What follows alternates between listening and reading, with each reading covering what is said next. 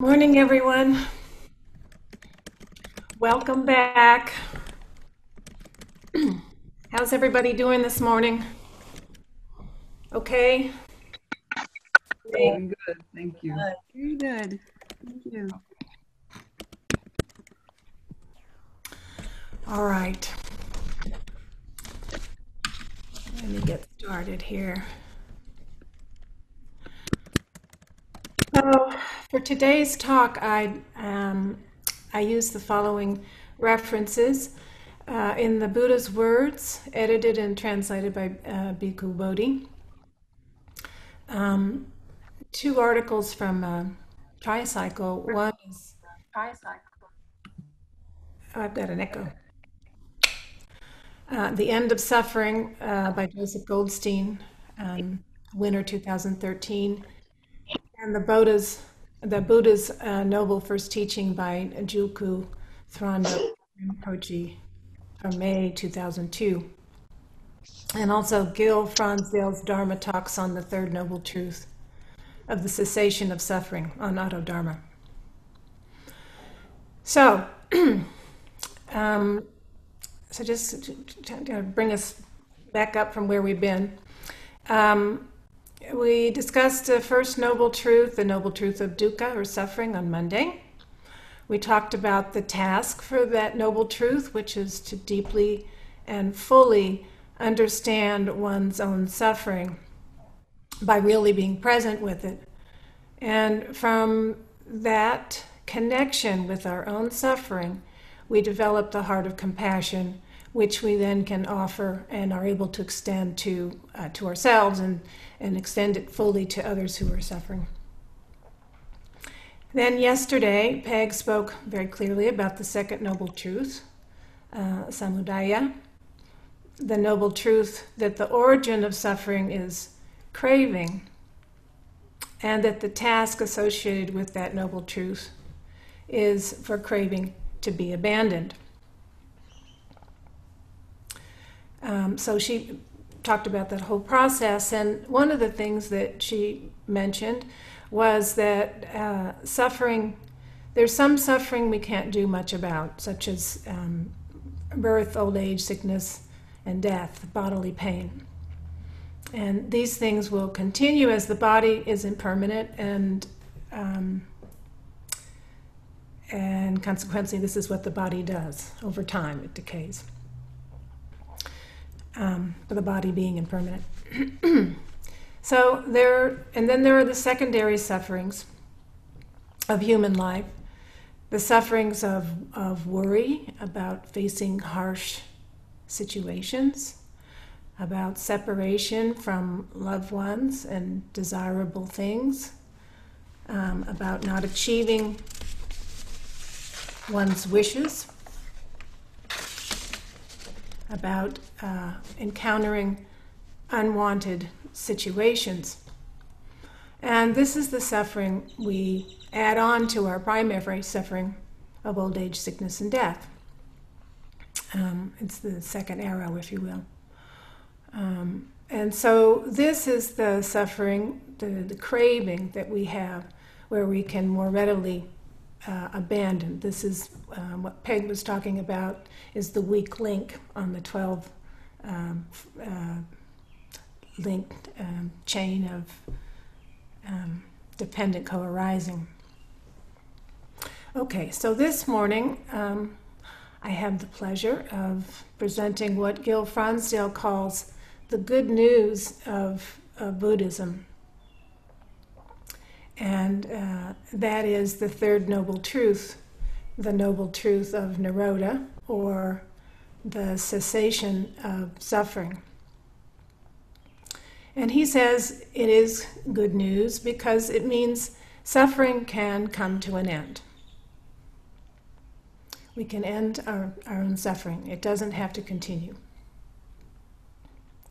The cessation of suffering also means, at the same time, it means new beginnings within the newfound freedom created by the cessation of certain things. So the good news represents two things, at least. a deep ending to attachment, and new possibilities with our freedom. So, what is cessation and what do we mean by it? So, first we'll look at what the Buddha said.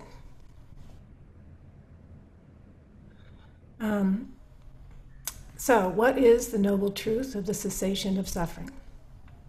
It is the total abandonment, renunciation, purification, and exhaustion of the craving which produces re-existence or rebirth, and which is accompanied by passionate desire, and which is total delight in this and that. It is the complete freedom from cessation of, pacification of, and termination of desire. So this is a pretty thorough description of what cessation is. What it means is stopping the craving. This, as Peg mentioned last night, is the weakest link, as I just mentioned. It means stopping our grasping, abandoning our sense desires, and our wishes that life was something different than it is. It means accepting life as it is and seeing the goodness in it and appreciating that. Pardon me. Appreciating this life that we have. It means stopping the self-centered dream and seeing the true nature of reality, seeing our interconnectedness with all living beings, and that what affects one person affects us all.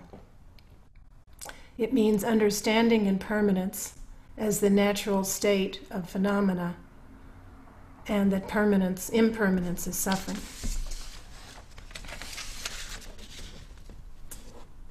So,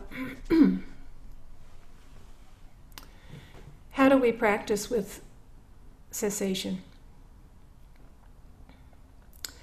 In the Theravada tradition, the cessation results from the gaining of true insight into impermanence and non-self. The insight meditation practice of Buddhism focuses on gaining right mindfulness, which entails understanding the three marks of existence. Those are very similar to what I said earlier. And the understanding of the reality of non-self promotes non-attachment, because if there is no soul, no self, then there is no focus for clinging. And once one comprehends and accepts the non-self doctrine, there are no more desires. Tanha, or craving, ceases. Sounds so easy, right? So the absolute goal here, in terms of Theravada and the insight meditation, is the attainment of nirvana, or cessation of both suffering and the cause of suffering. And Gil Fronsdale talks about a method of using deep meditation and observing the rising and falling of all phenomena.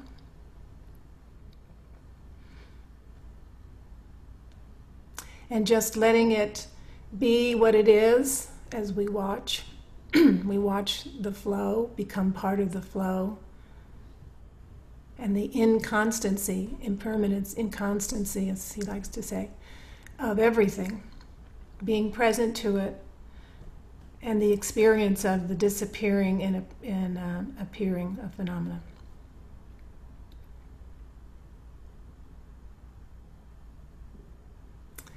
Joseph Goldstein, in his article, The End of Suffering, recounts how, on reflecting on the Third Noble Truth, he began to understand the Buddha's words in a new and immediate way.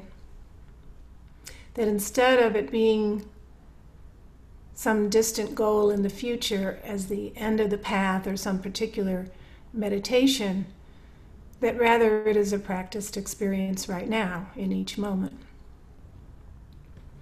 And so he suggests we closely investigate our experience to see how craving hinders the natural ease and openness of the mind, and compare the moment that we are free from desire with the moment we are clinging.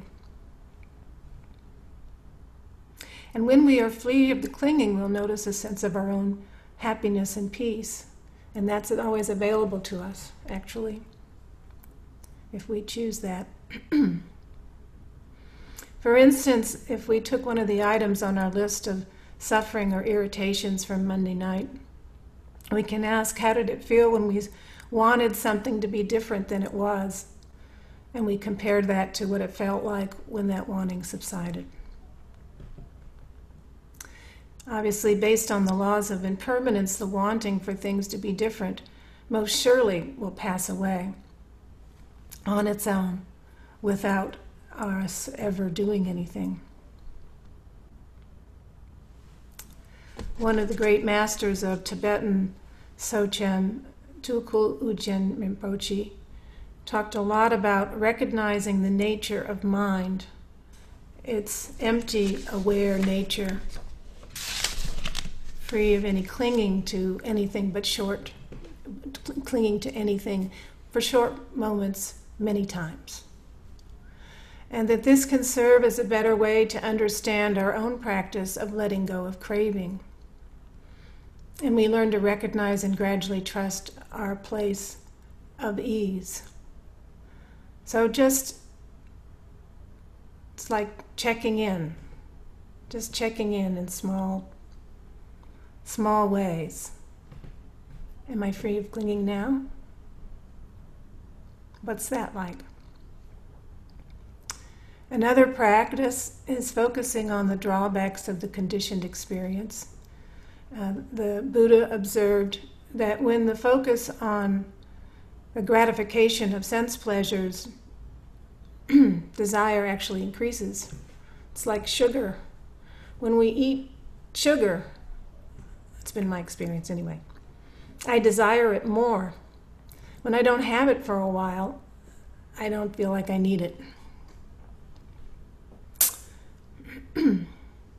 So we focus on the drawbacks of sense pleasures, craving diminishes. How often do we pay attention to whether we are deconditioning craving or conditioning it? What are we actually focusing on? Which aspect? The gratification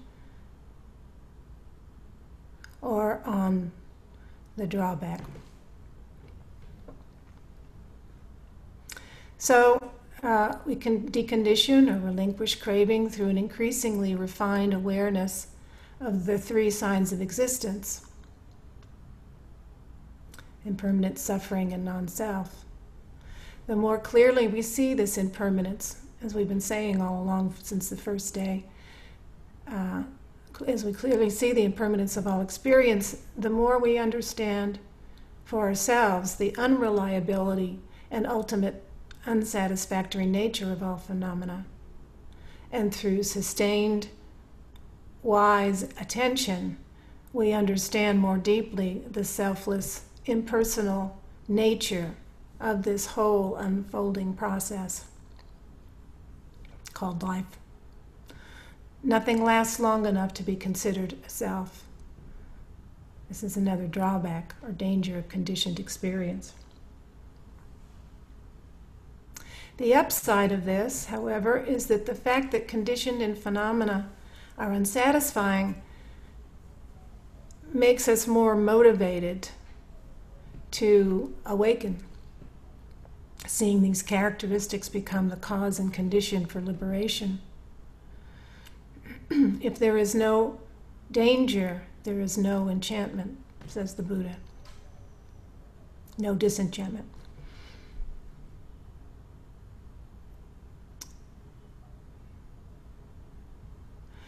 So another practice, too, is to really reflect on the great truth of impermanence, to broaden the context of our own experience and loosen the bond of craving and attachment.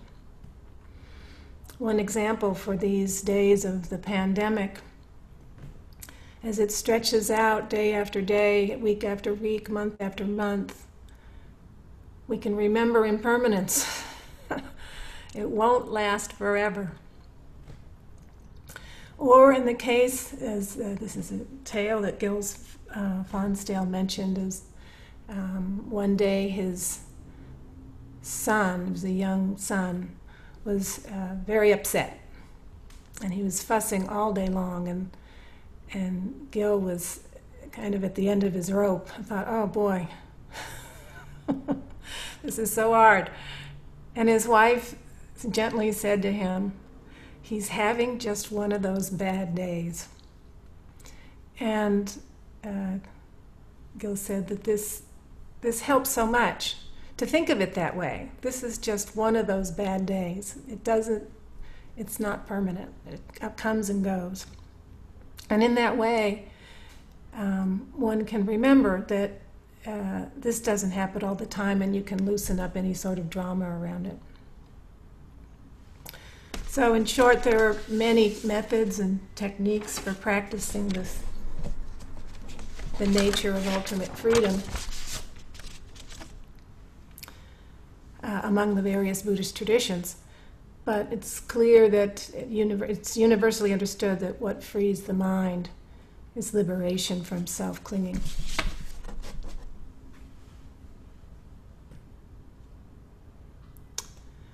So some little examples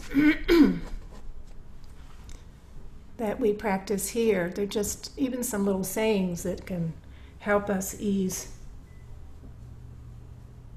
suffering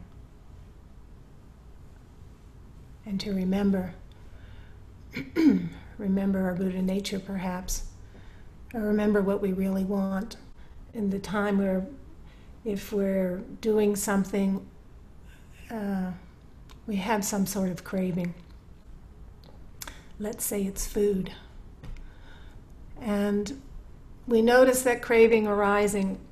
And then if we can just remember that it's not good for me, it's just remember the outcome that you really, what's your real want. And with that, you can let go of the craving. It doesn't have to be a harsh thing. It's just remembering what you really want.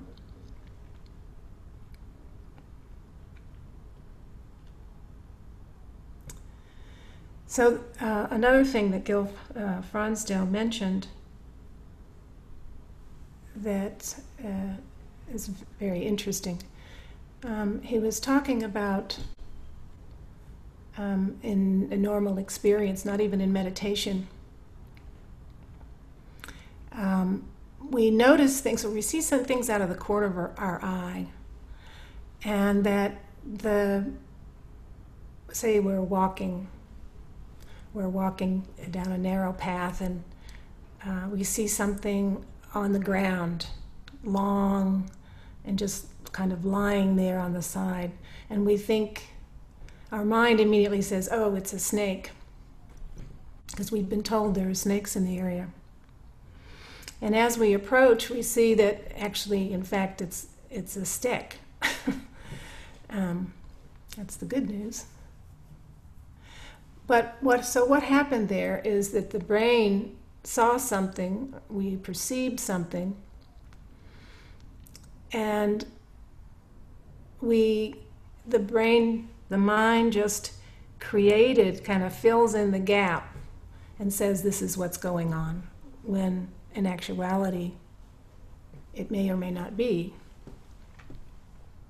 And the reverse thing also happened to him. He was walking in the jungle, and he was again aware of the snakes, and he saw a stick, a large branch in the road, and so he just was going to climb over it.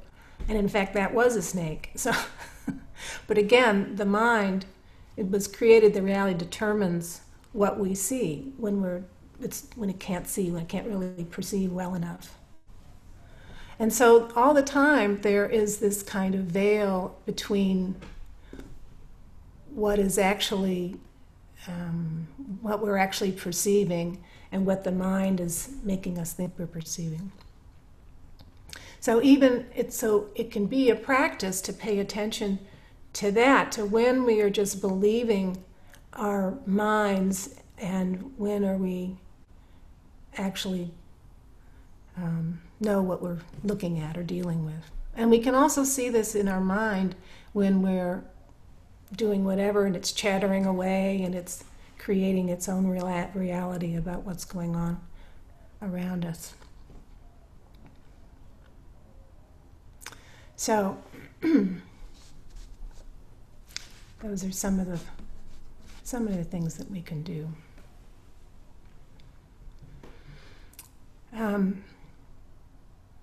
Of course, there's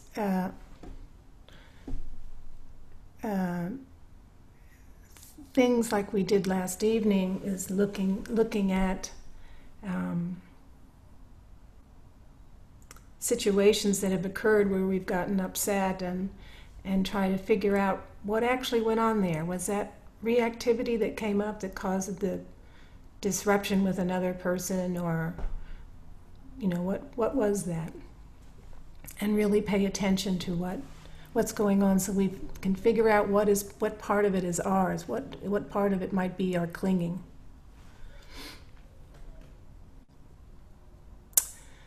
So, lastly, the question is how does cessation relate to empathetic joy? And first of all, what is empathetic joy exactly? Empathetic joy, or mudita, is typically defined as the joy that arises when one witnesses or is made aware of another's happiness or good fortune, or when they experience freedom.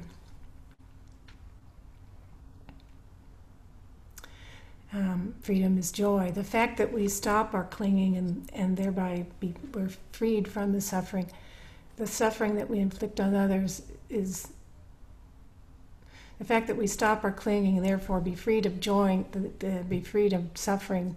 Joy arises in us, and in addition, it arises with other people. We can have that when we spend time with other people. It has an impact on them. And the converse, if we spend time around people who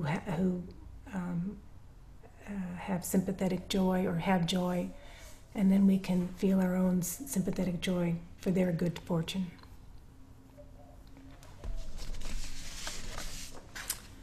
Okay. So,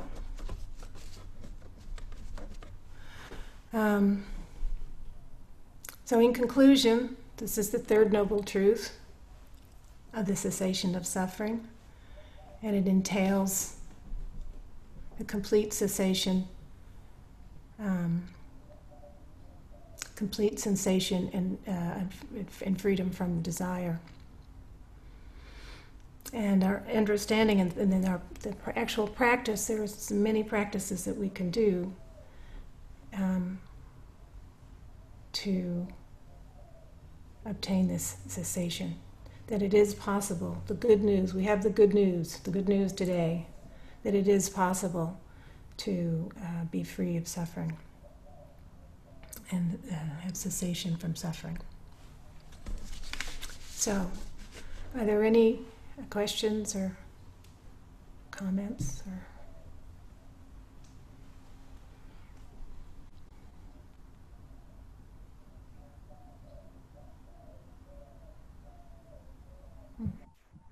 Okay.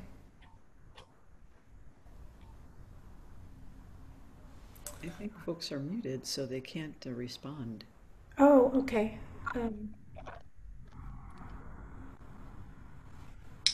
No, we're unmuted. We got the sign that said, please unmute. Oh, okay. Good. A lot of people still muted, but Anyway. Okay. Well, I think we'll finish up with the service, and